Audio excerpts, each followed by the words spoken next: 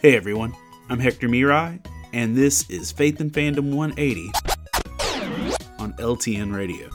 So I want to talk about WandaVision for a second, and don't worry, no spoilers.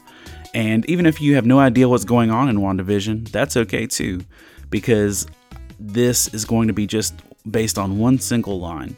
And personally, I think it's the most quotable line in the entire series so far.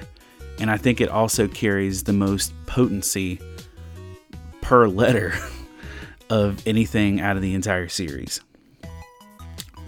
But there's this moment where Vision makes this statement. What is grief, if not love persevering? And man, the minute I heard it, which by the way, I saw it quoted on people's Facebook statuses before I even got to watch the show. Thanks, guys. But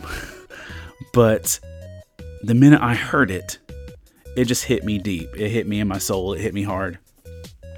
Because the reality is, beyond just what we see in WandaVision and anything else, grief and love persevering to me honestly boils down to Jesus, and not just a straight Jesus juke the situation, but this is honestly what stirred in my soul the minute I heard this line, because I go back to Mark 14 and where Jesus is praying before the cross. He's praying before he's arrested, and he literally is drowning in grief. Check this out.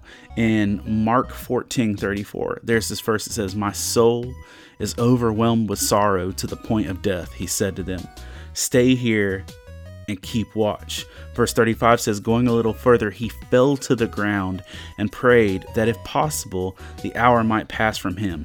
Verse 36 says, Abba, Father, he said, everything is possible for you. Take this cup from me, yet not what I will, but what you will. Jesus was embodied with grief over what was about to come, but it's the fact that his love perseveres, that his love persevered and is persevering, that we find freedom, that we find hope, that we find redemption, and that we find love and salvation. And that is love persevering. Remember to catch Faith and Fandom 180 every Wednesday morning on the Back Row Morning Show, only on LTN Radio. And if you'd like to learn more about Faith and Fandom, head over to faithandfandom.org, where you can learn about our Comic-Con ministry, podcast, memes, apparel, and book series. You can even read new chapters before they make it to the next book. I'm Hector Mirai, and thank you for spending the last 180 seconds with me.